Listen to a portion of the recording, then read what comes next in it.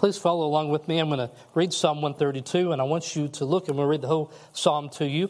Read all the lyrics to this song here, looking at different historical events that get highlighted in this psalm.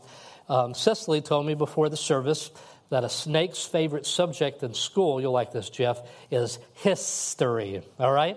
And how many of you, history was your favorite subject in school, all right? Well, even if it's not your favorite subject, we're not talking about the Ottoman Empire or anything of that nature. We're talking about the history of God's Word, God delivering and working in people's lives. And this psalm is filled with history that you need to know as we study the psalm. As it references David or a tabernacle, you need to know those stories that were available to us in 2 Samuel and throughout the Old Testament. And that's what I want to help you do as we read through this psalm, is to make sure you know what was the historical event that it's alluding to, and what would it cause those original singers to be thinking of as they were walking together and singing this song. And so we'll see look for the remembrance of David's desire to build the temple, that passage where he had it in his heart to build a temple. He wasn't able to, but this psalm talks about that desire. Or David bringing the ark up to Jerusalem, or the enthronement ceremony. And these are being sung by pilgrims on their way up to Jerusalem for a great feast. Verse 1, Lord, remember David and all his afflictions, how he sware unto the Lord, and vowed unto the mighty God of Jacob. Surely I will not come into the tabernacle of my house, nor go up into my bed. I will not give sleep to mine eyes, or slumber to mine eyelids, until I find out a place for the Lord, a habitation for the mighty God of Jacob. Lo, we have heard of it, of Ephrathah. We found it in the fields of the wood. We will go into his tabernacles. We will worship at his footstool. Arise, O Lord, into thy rest, thou and the ark of thy strength. Let thy priests be clothed with righteousness, and let thy saints shout for joy. For thy servant David's sake, turn not away the face of thine anointed. The Lord has sworn in truth unto David. He will not turn from it. Of the fruit of thy body will I set upon thy throne. If thy children will keep my covenant and my testimony that I shall teach them, their children shall also sit upon thy throne forevermore. For the Lord hath chosen Zion, and he hath desired it for his habitation. This is my rest forever. Here will I dwell, for I have desired it. I will abundantly bless her provision. I will satisfy her poor with bread. I will also clothe her priests with salvation, and her saints shall shout aloud for joy. There I will make the horn of David to bud. I have ordained a lamp for mine anointed. His enemies will I clothe with shame, but upon himself shall he flourish. But shall his crown flourish. Can you hear it? Probably not from the way that I'm reading it, but this was a song here of redemption. Not quoting it, not reading it, but singing this song. Imagine the pilgrims singing it as they're walking up to the heights here. A festival's coming, their hearts are lifted up. This song is remembered, and it's alluded to in Scriptures. In Acts chapter number 7, we see Stephen referring to it. That's a large portion where he gives many historical accounts of what God has done, and namely how Jesus was crucified. And in Acts 7:46, it alludes to the verse number 5 where it says, we have found favor before God and desired to find a tabernacle for the God of Jacob. And Peter alludes to it in Acts as well. And it said, I don't have the passage here, but we find it in the Scriptures as well, quoted once again. And so I bring that to your mind to remind you that this song, it has been remembered, that it had been kept. It was sung by generations to come. I want you to remember that this song that was sung, when they were singing that medley of the song that I didn't know, they got into a song that I did know, right? Oh, how I trust him. And that takes you somewhere, doesn't it? It takes you to standing by your grandmother. It takes you to a place somewhere, and it reminds you. This psalm that I just read to you is a song that they remembered and that was kept, and that it was sung in Acts, and it was given to us throughout Scriptures. First thing that we're told to do in this psalm is it says, remember David and all of his afflictions. So let's do that. Let's remember David and all of his afflictions, that he was despised and criticized by his family. He had many life and death struggles. He was accused of treason and treachery. He was attacked by the connected and the powerful and the ruthless. He lived many years as a fugitive, as a wanted man, living in a cave at times. He had family, home, friends, and career taken from him. He lived a life of waiting for God's promises. He experienced significant seasons of backsliding and being away from the Lord. He was accepted as a king reluctantly. He faced many enemies and battles throughout the years. He was openly criticized. People kicked dust at him and spat upon him. His wife despised him on one occasion, said he wasn't a very good dancer. I think that's what I remember her saying. He suffered because of his sin and scandal. He endured great conflict and problems among of his own children. He suffered a coup staged by a son, followed by a civil war. Remember the afflictions of David. David knows the life that you have lived. Definitely there's things in his life that you haven't experienced, but the emotions that we live in life, David felt those afflictions, the highs and the lows. We're not only told to remember David's affliction in this psalm, but also his dedication. That's verses 4 and 5, where he said, I will not sleep and I will not let my eyelids slumber. I will not let my eyelids close until what? I have found a place for the Lord, a habitation of the mighty God of Jacob. And so you remember that story. He tells the prophet, I want to build the Lord a house. The prophet says, that sounds like a great idea. And then that night, the prophet says he learns from God that's not a great idea. He has to go back and say, yeah, we need to think this through. You're not going to be able to do this. Solomon does, but David is very much involved. He gathers the things for it. He finds the location for it. He gives his life to the building of that temple. Spurgeon said in regard to that, Charles Spurgeon, a pastor from England many years ago, said, I wish that this same zeal would take firm hold of all Christians. How many there are who dwell in their sealed houses while the house of God lies waste. They can provide abundantly for themselves, but for God's cause, for God's gospel, for a place wherein the poor may meet for the preaching of thy word, they do not seem to care. And so that desire that we would have for a place to come to worship, the desire we would have, the place for us to gather at God's word, would help us understand what David wanted for his Lord. He said, I have a place. Why don't we have one? Why don't we build a place? And he wanted to build that. That was in his heart. He had a heart for the house of God. That takes us to verse number 6.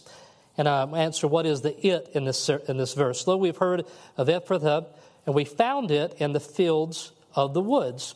And you wonder, what did they find in the fields of the woods? During the reign of Saul, the tabernacle and the ark were neglected. 1 Chronicles 13:3. And let us bring again the ark of our God to us, for we inquired not at it in the days of Saul. Something that was so central to their story, such a big portion of our Bible. We see it being put together. We see it being built. We see it being protected. We see it being carried, that there was a time that it was neglected and left. And so now they're going to go and find it and bring it back. And how do they express it? In verse number 7, they say, we will go up into this tabernacles. We will worship at his footstool.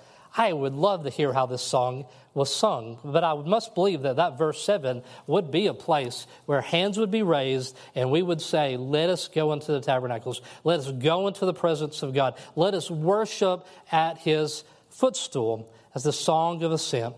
And so verses 1 through 5, we have this example of David. And then verse number 8, we have an example of Moses. Arise, O Lord, into thy rest, thou and the ark of thy strength. A reference to Numbers, chapter number 10. So we have all these references to the history of Israel that they are singing about with this anticipation as they would be singing it and walking and believing. Verse 10, for thy servant David's sake, turn not away the face of thine anointed. What a strong prayer that is said here. For David's sake, Lord, turn not your face away from me. I believe David Du Bois and I spoke about this in the story of Calvary Chapel and a man named Larry Frisbee. And there's just this portion in his story that was shown where he's outside of his house and he's on the ground and he's just crying out and saying, God, don't remove your hand from me. You've been working and I don't want you to remove that from me. And you see that and you hear that story.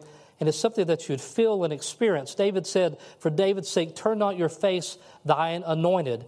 God, if you don't shine upon us, if you're not blessing us, then we are absolutely without any hope. This is how my basketball coach told me when I was a teenager. Just real simple. He told me, I was standing on the basketball court, he said, Trent, you got two options. You can enjoy all the sins of the season that come with being a teenager, or you can have the power of God upon your life, and you can help people, but you don't get to do both. And you should just go ahead and decide today which one do you want to live for.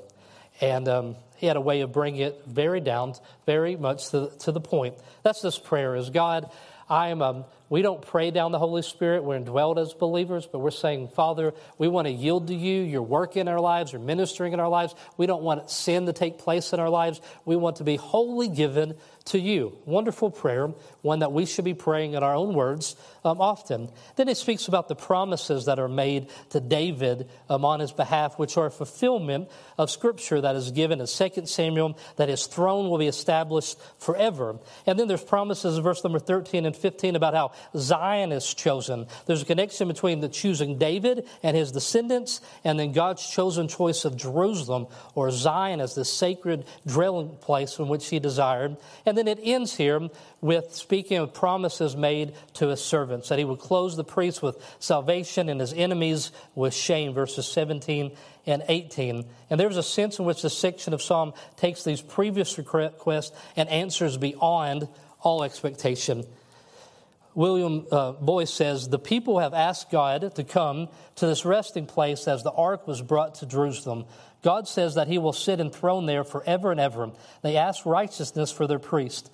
God promised to clothe the priest with salvation, which is a greater concept. The people ask that the saints might sing for joy, and God promises that they will sing for joy forever. This psalm, it's just filled full of promises. It's just filled full of history.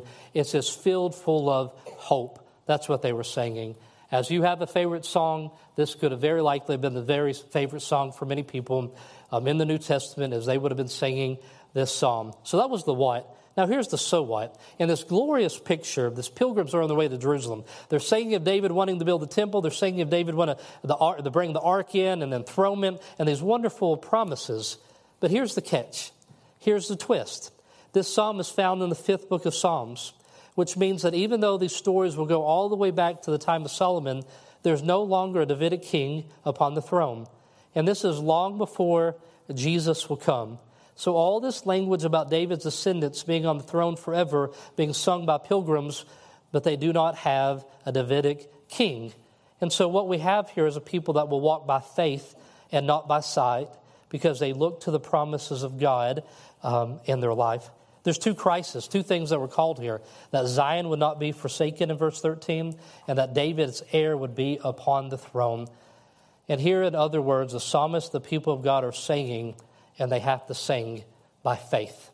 They are singing this song by faith. And that may be exactly where you are at tonight. You know the rich promises that God has made from His Word, and you know the desires of your heart have been lifted up to Him in prayer, but you don't see it being fulfilled. The promises are not being fulfilled. Your prayers are not being answered. You don't see your desires being realized. And so what do you have to do? You walk by faith. Can you imagine this enormous expression of faith? It would have been for hundreds of years the children of Israel that sang this song while most of the people were in exile and there was no King of David on the throne. And Luke, recounting the birth of Jesus, he quotes this psalm in Luke 1:69, and has raised up a horn of salvation for us in the house of the servant David, that Jesus is the fulfillment. He is the king that will sit upon the throne. That now the song is being realized. Now let's sing that song again. Let's sing that song we always sung about when there was no throne, when we didn't have Jerusalem. Let's sing it now because we know it. So in our few minutes remaining, I want to tell you this. Sing by faith.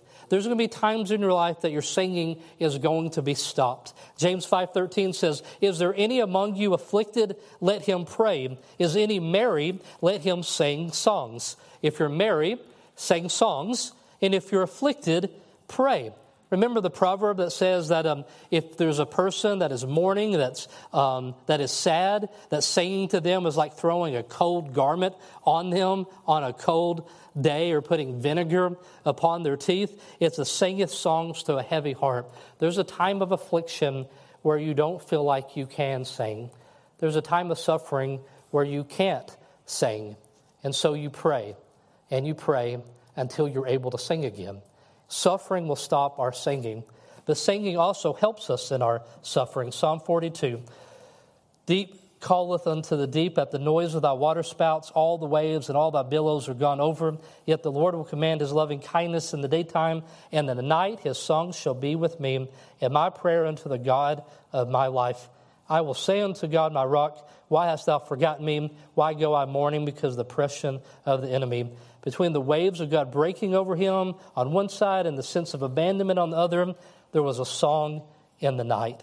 Singing should be part of our strategy in life.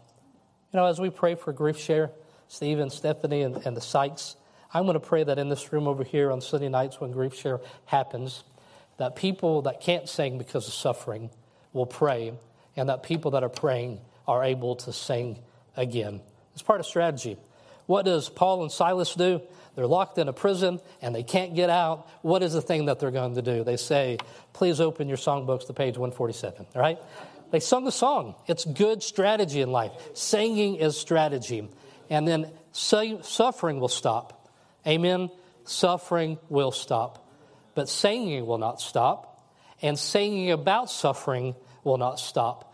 Suffering will not be forgotten because we will sing for all eternity, not about our suffering, but Christ. Revelation chapter number 5, verses 9 and 10. And they sung a new song, saying, Thou art worthy to take the book and to open the seals thereof. For thou wast slain and hast redeemed us, God, by the blood out of every kindred and tongue and people and nation, and hast made us unto our God kings and priests, and we shall reign on this earth. We will sing for all eternity. Suffering will stop, but we will sing about the suffering that Jesus did in our place. And so we're going to sing tonight. One last time before we leave, we're going to sing unto the Lord. Psalm 147 verse 1 says, Praise ye the Lord, for it is good to sing praises unto our God, for it is pleasant and praise is comely. Two things. Singing is pleasant and it is fitting for God's people. And sometimes you walk into this place and it's obvious. You're saying, I feel everything that's being said. I know completely what's being said. But sometimes you come in here and you feel like your life is clouded and that you're in a mystery and that you're between the waves that are coming into your life, and you sing by faith.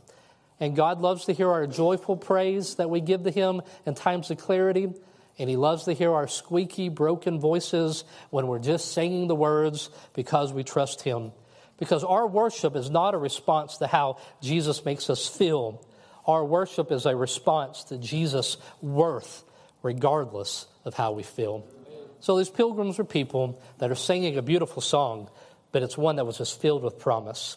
And we are people today that have seen that Jesus Christ has come and that promise has been delivered. But we're living between the now and the not yet, right? There's still promises that are yet to be fulfilled. And we are going to be pilgrims that are going to sing these songs with our hearts as filled with hope, trusting it as reality. If he said it was going to happen, it is reality. And we wait expectantly for that day. Will you stand with me as I pray through this psalm, and then we will sing together. Heavenly Father, I pray tonight, Lord, remembering the afflictions of David, remembering his desire for the tabernacle and for all that you were to do and to build you a place to dwell. Lord, this was their desire, to go into a place and to do this, to have a king that would sit upon a throne. And as these people trusted you and your promises, they sang a song. And tonight, Father, I believe that I am probably surrounded by some brothers and sisters that are singing this song simply as an expression of faith. May we be able to rejoice in your promises when we see them and when we're not sure how that would ever come to be true. We trust you, Lord. We sing tonight because of your worthiness. In Jesus' name I pray, amen.